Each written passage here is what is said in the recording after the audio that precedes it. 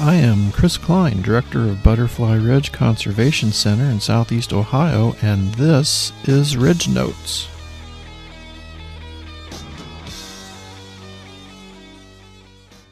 Welcome to our next episode of Ridge Notes. My name is Chris Klein, and I'm the Director of Butterfly Ridge Butterfly Conservation Center in Southeast Ohio, and today we are wrapping up our interview with Marcus Gray. We interviewed Marcus via Zoom here a couple weeks ago. Played part one of that interview last week, and so we will finish up that interview today, where he'll share more about how you folks can get involved in the Sustainable Monarch program, and also how you can get involved in the Butterflying World Series. So I hope you enjoy the second part of our interview with Marcus Gray. For example, Butterfly Ridge is an official partner with you folks with Sustainable Monarch.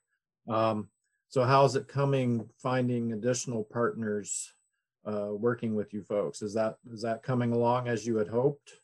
Yeah, well, I mean, everything takes longer than you would hope, right? But no, we're big fans of your work there in Ohio. And I think we've gotten some heavy hitters in the realm, the education center realm that are directly related to butterflies. I mean, there's a lot of organizations in butterfly centers that will do the butterfly program or have a walk a year or something. But, yes, we want to work with those folks too to expand their programming. But, like your operation is butterflies and moths and, some birds, but you have a heavy focus on Lepidoptera, right? So that's right. Very attractive to what we're trying to do. And then, so we have, in addition to you, we have Ellen Reynolds at Beagle Ridge Environmental Education Center in Wytheville, outside of Wytheville, Virginia. I think their address is actually Matney Flats if you're from Appalachia. But anyway, Ellen and her husband Greg have a business that they use lavender and other flowers, some native plants, but by and large, their baby is lavender. But they're using essential oils and extracts to create lotions and, bags to help you sleep, like put a little pouch of lavender under your pillow type thing. But they have classes on gardening and native gardening and pollinators. And Ellen does a lot with school groups, in recent, over the years. I've known her for over a decade now, but, one project they've got coming is they're similar to you, where you've started working off-site to start doing restorations in the broader community. Ellen is starting to work with the towns to get those planter boxes that you see on street corners or outside of stores, to be planted with native plants and have signage, and have it be a scavenger hunt, like a pollinator or native plant scavenger hunt, find bee balm, and you go around and you go to the different stores. So there's an economic driver there too. It's like the stores are participants in this scavenger hunt. Right. So it's kind of a cool thing. It's a good idea that I think could be replicable everywhere. But anyway, so they've got a farm, and they have a garden, and they have a butterfly exhibit. They have an enclosure, but it's all native butterflies. So there's definitely a lot of similarities between the two of you and some synergies, I think. And then the third one we have is a little different animal. It's called Butterflies and Blooms in the Briar Patch. And it's in Eatonton, Georgia. And Eatonton, the town, has a park with a 1/4-mile walking track that now retired magistrate judge Virginia Lynch is the driving force behind. And they planted up both inside and outside of this walking trail with native plants. I mean, vast majority of native plants. And they do school programs and butterfly counts and, the whole deal that you might expect.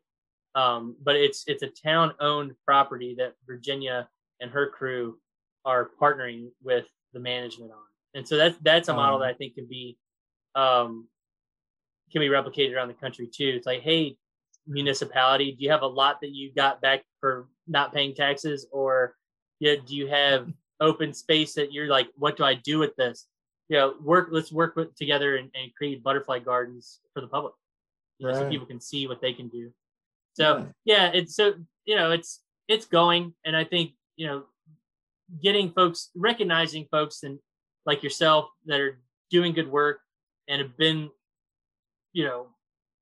boots on the ground for years, and giving you a designation, I think is important. And it means a lot to me. But I think what we want to do now is look at, agricultural producers, municipal properties, and others. Like, how can we get more people involved? And even if like your operation or Virginia's or Ellen's, if you can have start that work in your local community with our support, that we'd be happy to help with it, because we're a land trust now. Like, we're registered as a land trust. We can accept gifts of land. We can do easements. We can do, eventually buy land. That's the goal. But right now, the whole idea is we need to work where we can to bring partners together to create a network of butterfly reserves managed specifically for butterflies into the future. And so we want to set up a maintenance fund and all that. Okay, very good. Yeah, one of the projects that we've gotten involved with, and I haven't really posted it on Facebook much or anything, our local community. I mean, of course, we're sitting out here in the middle of the sticks, but the nearest town that's about 10 miles away, they have a committee that works with the America in Bloom program. Trying to foster, flower planting and stuff around the country. And so our Logan in Bloom project is, they're very active group. And so I've joined that group, and I'm trying hard to get them actually to have national standards with America in Bloom to encourage pollinator planting. Great.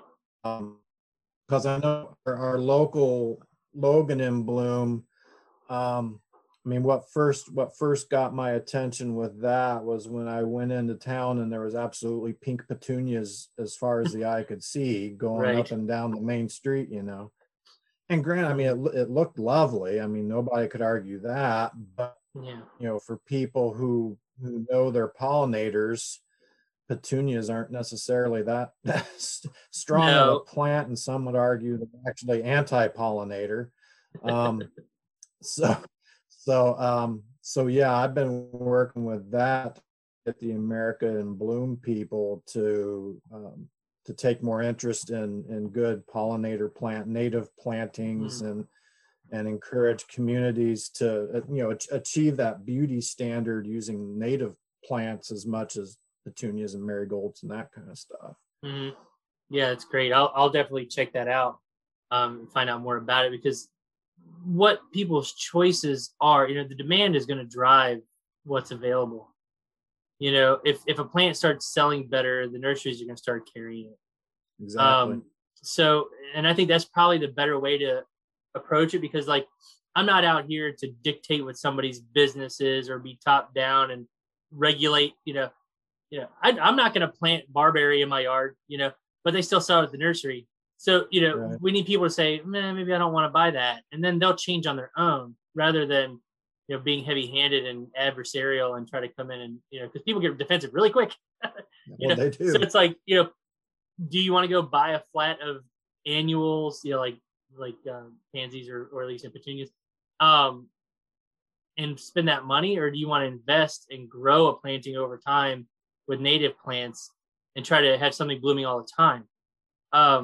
That's why those commercial plantings are like evergreens and mulch, because they always look the same. They're statues, right? That's what Doug Talby calls it. Right? How many pink flamingos do you need in your yard? But if you want a flamingo, that's fine. But how do we build around that? Use that as the structure, and the year-round interest, but then build around that, make it more complex, but also more beneficial. So, and that's definitely opportunity for landscaping. Sorry, go ahead. Oh yeah, because as we've traveled around the country, the landscaping at every single Applebee's across the country all look the same. So So yeah, it'd be nice to be able to break into that and encourage those native plantings, and even if it's in coordination with, Well, God yeah. forbid, the ornamental grasses or whatever. I mean, you gotta start somewhere. Well, yeah, because somebody has those contracts to manage those stores. It's just like Right. school grounds or hotel chain or golf course, like they're golf course management companies, so there are landscape companies that get these contracts to manage these corporate parks, corporate campuses. And if we just get them to start being a little, more diverse in their planting palette, then yeah, we'd be a lot better. And it's an education thing. It's easier just to mow everything, right? As you know, because it's simple. Here's a property line. There's the other property line. Just mow it. It's no thought involved. You don't want anything in the way when you're mowing. Like I said, I've been there, but there's plenty of places where you can have dedicated beds that are not going to get in the way of the regular maintenance nearly as much as people might think. Right. Exactly. Yes. Well, the last thing I wanted to ask you about before we let you go, I know you've got this activity coming up, this World Series of Butterflying. Yes. Can you explain to the audience what exactly that is about? Right. So to encourage more people to get out and start counting butterflies, we're doing this, as Chris mentioned, it's a Butterflying World Series. And it essentially works just like any other hit-a-thon or walk-a-thon that you might be familiar with. If your kids played sports, how many free throws can you get? Go to the hardware store and say, hey, will you give me $1 for every free throw that I make? And they say, okay, yeah, sure. You go back and you say, I made 15, and they owe you $15. We're doing that with butterflies. So how many butterflies can you see, either total number of individuals, so you may not know what it is. I saw 15 butterflies, but 3 of them I didn't know what they were, or swap those numbers, depending on your experience level. So we're trying to get more people involved and make it equitable and attractive to everyone. There's no cost to participate, but you go and you get your pledges for how many butterflies you see, and then you go back and collect the pledges, and that money is used to support butterfly conservation work. So we could support your American in Bloom project there, Chris, or we could help Ellen with the education programs that she's doing, or we can help Virginia buy plants, whatever. But start getting more habitat on the ground with that money. And it's the data. It's not just you're just counting butterflies to count them. The data, we've got projects set up on iNaturalist and eButterfly. And so it's going to be the weekend of July 17th and 18th. You just go out. It's like a big day for birding. You go out and see how many butterflies you could possibly see in that weekend. Report that data through checklists to iNaturalist or eButterfly. And then there'll be prizes for participants and winners. And that data is used to track butterfly population trends and used for research. So, even casual observations have value at some level.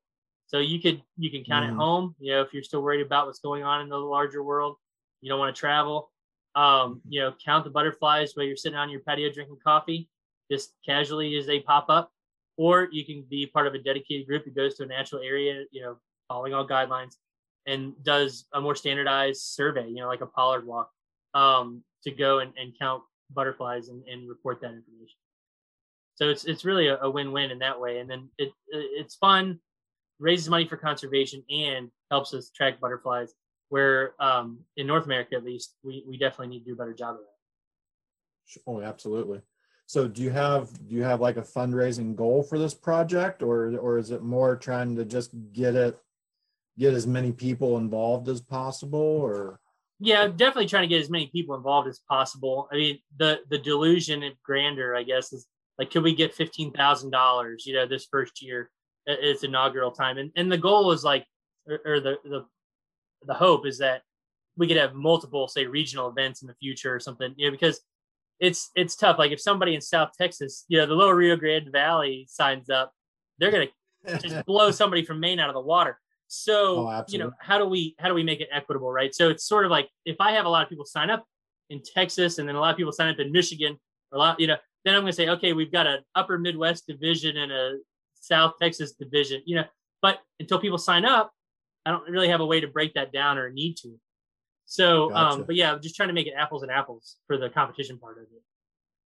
Right. Okay. Very good. So let me ask, if folks want to